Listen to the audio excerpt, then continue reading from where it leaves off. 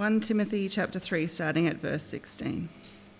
Beyond all question, the mystery from which true godliness springs is great. He appeared in the flesh, was vindicated by the Spirit, was seen by angels, was preached among the nations, was believed on in the world, was taken up in glory. The Spirit clearly says that in the later times some will abandon the faith and follow deceiving spirits and things taught by demons. Such teachings come through hypocritical liars, whose conscience have been seared as with a hot iron. They forbid people to marry and order them to abstain from certain foods, which God created to be received with thanksgiving by those who believe and who know the truth. For everything God created is good, and nothing is to be rejected if it is received with thanksgiving, because it is consecrated by the word of God and prayer. If you point these things out to the brothers and sisters, you will be a good minister of Christ Jesus, nourished on the truths of the faith and of the good teaching that you have followed. Have nothing to do with godless myths and old wives' tales. Rather, train yourself to be godly. For physical training is of some value, but godliness has value for all things, holding promise for both the present life and the life to come. This is a trustworthy saying that deserves full acceptance. That is why we labour and strive, because we have put our hope in the living God, who is the Saviour of all people, and especially of those who believe. Command and teach these things. Don't let anyone look down on you because you are young, but set an example for the believers in speech, in conduct, in love, in faith, and in purity. Until I come, devote yourselves to the public reading of Scripture, to preaching and to teaching. Do not neglect your gift, which was given you through prophecy, when the body of elders laid their hands on you. Be diligent in these matters. Give yourself wholly to them, so that everyone may see your progress. Watch your life and doctrine closely. Persevere in them, because if you do, you will save both yourself and your hearers.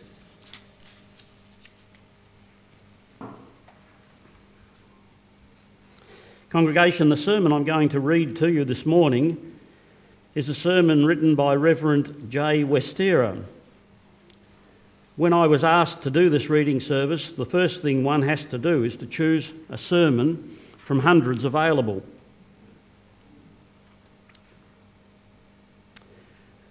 Today, these can be found on our denominational website, so I had a look through many and struggled to find one that spoke to me. So I then had a look through some old copies of the printed Words of Salvation that used to be posted out to each church monthly.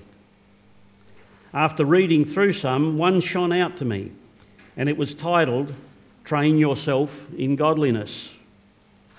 This sermon was penned some in 1970, nearly 50 years ago.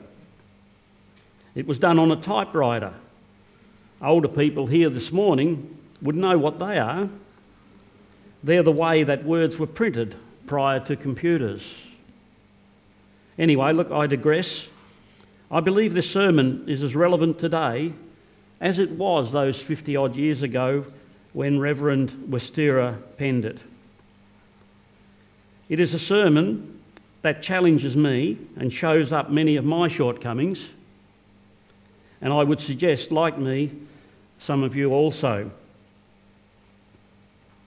The text for this sermon is from 1 Timothy chapter 4, verses 7 and 8.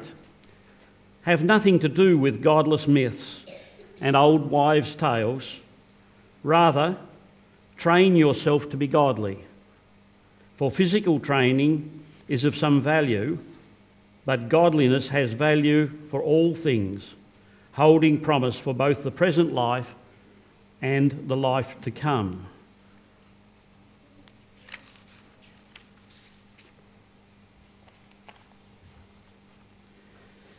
This is the first letter of Paul to Timothy, his spiritual son. He tells him what to do as a minister of the church at Ephesus. If he wants to be a good minister, he must instruct his brethren according to what Paul has taught him.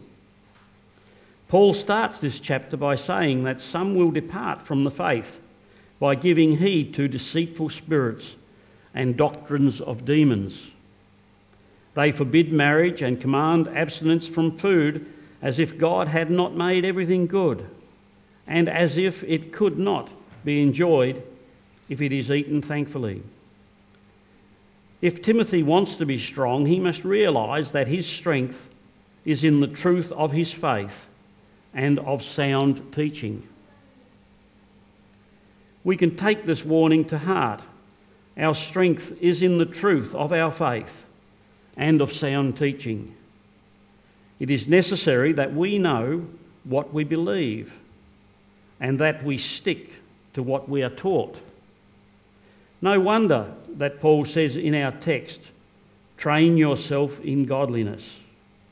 That's what we need, and that's exactly what most people don't want. We have no time. You know, we have no time. We're too busy. We don't even know how to train ourselves in godliness or why we should do it. What does it mean? Can you tell me what godliness is and what training in godliness is? Well, we know what training is, don't we? Our world is full of people who train themselves. As a matter of fact, our whole life is full of it. We start as babies when we learn to eat and drink. The training goes on when we learn to walk and to talk. It continues at school and at work, and it finishes up in getting old. There is not one moment in our life that we are without it. And if we want to see this from a Christian point of view, and if it is true that Christ is the Lord and that I must serve him always and everywhere, then I need to be trained more than ever. To eat and to drink is quite a natural thing, and most of us have no trouble with it. But somewhere else, Paul tells us that when we eat and drink, we do it to the Lord. And that needs some training, I think. To live and to die are just things which come over us, and we can't do much about them. But as Christians, we have to live and to die to the Lord. And again, I say that needs some training. Let us not say that this is easy. Have you ever seen handicapped persons training themselves in walking or in talking or even in some form of sport? Hard for them, isn't it? Twice as hard for them as for persons with a healthy body and spirit. Well, we are like those handicapped persons as far as training in godliness is concerned. That makes it doubly hard. Not that God has created us like that. No, he has created us good and in his image. We had a healthy body and a healthy mind, but we spoiled them ourselves. And that is why we are such poor people for whom it is very hard to live and to die as we ought to.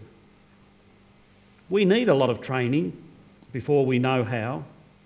We must seek God and his glory.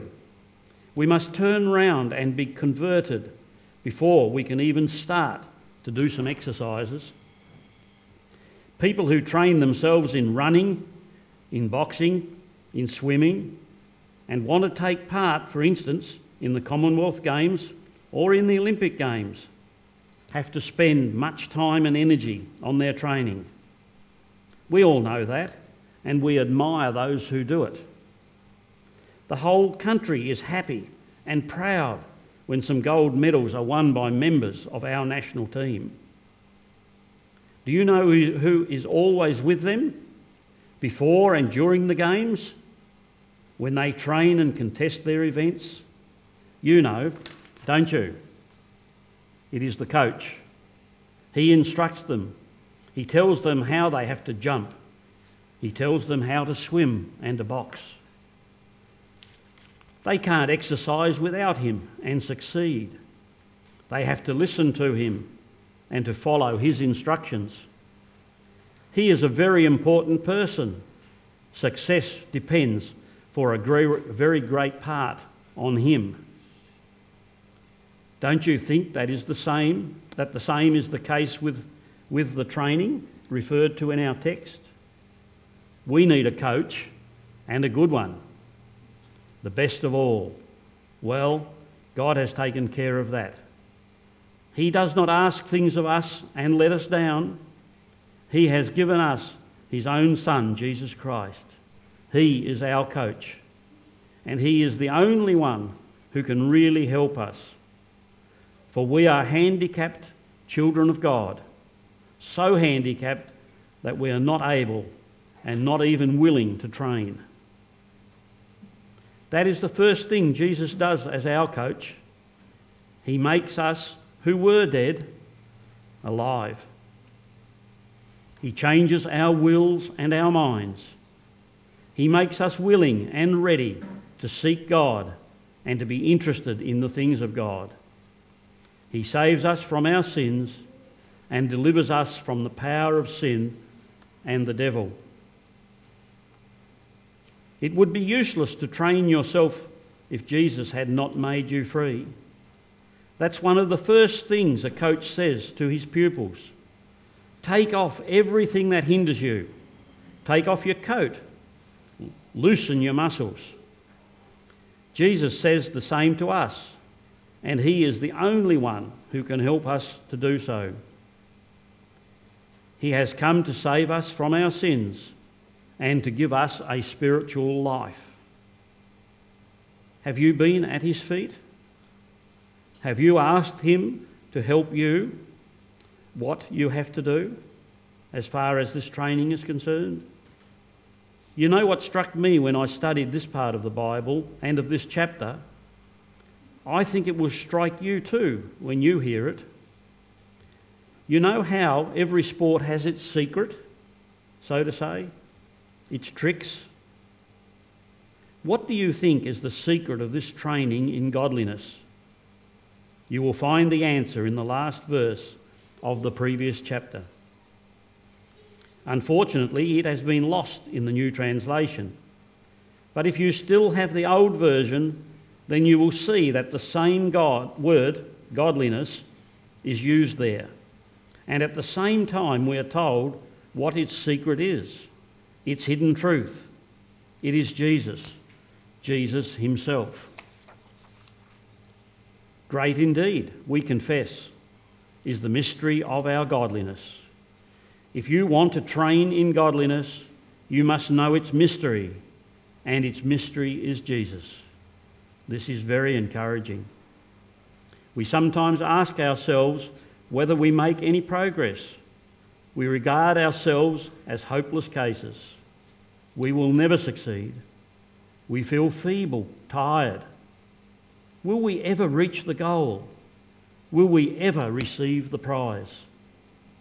How disheartening we can be, can't we? But Jesus is always there to encourage you. He keeps an eye on his disciples when they are busy training themselves in godliness. He knows how hard it is. He knows our sins and our weaknesses. He encourages us by his word and by his Holy Spirit. He says, "Listen to me and hear my words. Are you troubled? Believe in God. Believe also in me. Are you hindered? Have your loins girded with truth. How much time do you spend on reading your Bible? And how do you do it? Do you pray? To whom do you pray? And for what? Do you study your Bible? Do you practice prayer? Or, to use the same word as Paul, do you exercise it?" Training is not a matter of some hours or some days and then you stop it. No, it is a matter of all the time and in everything. It affects your whole life. It is the start of it and the end. It is the light and power of the whole day. It gives you what you need for your work and for your family. A family that prays together, stays together. Paul, in this chapter, says that while bodily training is of some value, godliness is of value in every way, as it holds promise for the present life and also for the life to come. How is it in your life? Are things in their right proportion?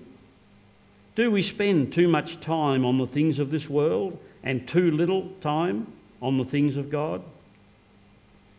Jesus will teach us how to give the right amount of attention to both, but he will show us that godliness and training in it will help us to live a good life, a cheerful and useful life. Godliness and its training help you to find the way not only to God, but also to each other. It instructs you how to live. It teaches you how to distribute your time so that things don't get out of proportion. Your godliness or your life with God will influence and enlighten all the things you do and make them worthwhile and full of joy. That makes us richer and poorer, although we become richer and richer in our 20th century. It must grieve the Holy Spirit when we spend so much time on the things of this earth and pay little attention to the heavenly things. People want to live, and the only thing they can think of is fun or money or a nice car or a big house. They have nothing else to live for. As Christians, we must be very careful that we don't adopt this same attitude. Maybe we do the same things. Of course, we have to work, we have to build our houses, and please let us take care of our possessions. They must be very precious in our eyes. We have received them, have bought them, have worked for them, and we can't be careless. But in all these things, we can't forget who we are and to whom we belong. In all these things, we don't neglect our calling and our training in godliness. That's the nicest part of this training. It does not make you unfit for life. No, it gives you the wisdom and the light you need to live in this dark world. Let us face it, most people don't expect much of life. For most of them, it is one big disappointment. They live from one day to the other without any hope. For a Christian, it is different. His training in godliness tells him that his life is full of promise, full of light, with a future. He does not need drugs to make it exciting or to forget misery. No, he does not flee from life, but he seeks it and wants to live it with all that is in him. Of course, he too has his disappointments and his trials, but even then he knows that these things too are part of his training. They must build him up. They must help him to reach the goal. They mould him and form him. After all, there is also a life to come, and he has to be ready for that as well. When people train themselves in all kinds of sport, they do so because there is a lot of competition. And if you don't want to lose, you must do your utmost. With Christians, it is not so much the competition that keeps them training, but the life to come. The reward that is promised, and that will be given to them by God himself at the end of the race. It is not that the Christian wants to be better than the other, or that he wants to beat the other that makes him strive in battle. No, he knows what Jesus has done and why he did it. It is out of love that he trains himself, out of gratitude. Jesus has saved him to serve God and to seek his kingdom. That's the prize, the promise which this training holds. Maybe you too ask, why should I train myself? What is the use of reading my Bible, praying, going to church and to catechism classes? Paul says that to this end we toil and strive because we have our hope set on the living God, who is the Saviour of all men, especially of those who believe. The reward is not a gold medal, but God himself and his fellowship. The reward is not that we come home and are honoured by our country, but that we may receive the crown of life. Most people have lost sight of this crown and therefore don't bother about their training in godliness. They have their hope set on the things of this world and have no idea of what Jesus says. Do not gather and heap up and store for yourselves treasures on earth, where moth and rust consume, and where thieves break in and steal. But lay up for yourselves treasures in heaven, where neither moth nor rust consumes, and where thieves do not break in and steal. Training in godliness has terrific rewards, but it may be a long time before we see them and go after them. Let us pray much that God may open our eyes and hearts, that we may understand and become willing to train ourselves in godliness. For it is a strange thing, strange in our eyes anyhow, that this training is to be done on your knees, in your inner room, where your coach, the Lord of your training, will instruct you and teach you the first principles of this godliness. That is, your dependence on God's love. Your godliness is faith in him who has loved so much that he gave his only begotten Son, that whosoever believes in him shall not perish, but have everlasting life. The struggle of this training is that you deny yourself and confess your God and Saviour. You must decrease and he must increase. This is a hard thing for us to learn, and without Jesus as our coach, there is no hope. But he has promised to be with us and to guide us. He is there to encourage us during our training, and he has sent his Holy Spirit that he may dwell in us and that we may endure.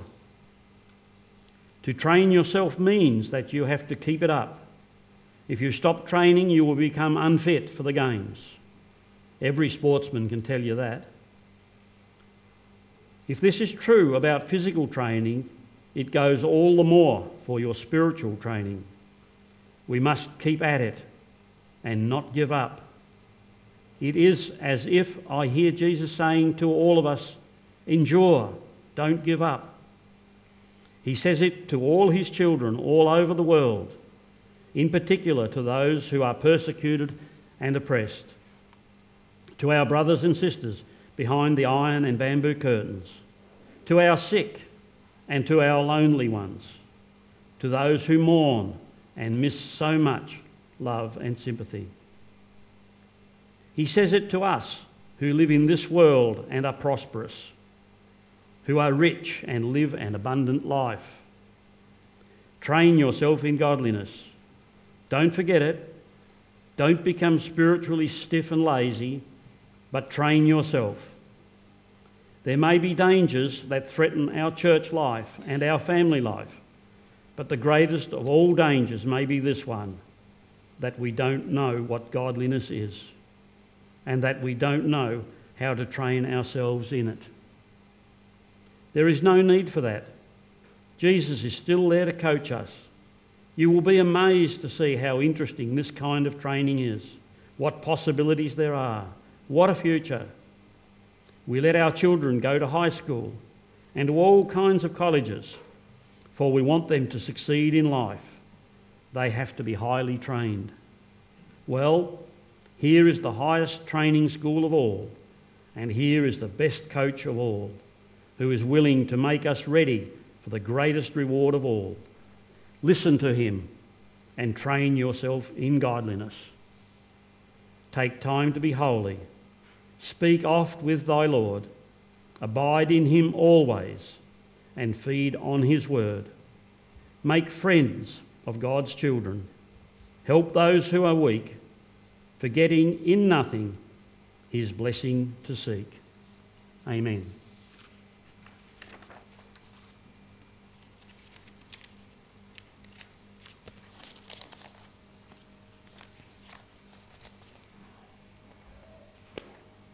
Shall we now draw near to God in a time of prayer? Let us pray.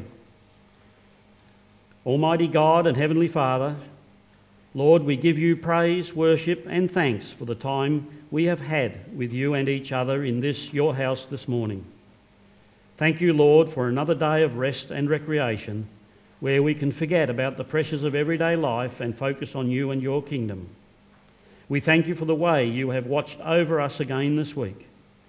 We thank you for your word that we have read from this day. We thank you for under-shepherds like Reverend Westera all those years ago, who through you prepared our sermon this morning. May it go with us this coming week in both our thoughts and deeds. We thank you, Lord. Amen.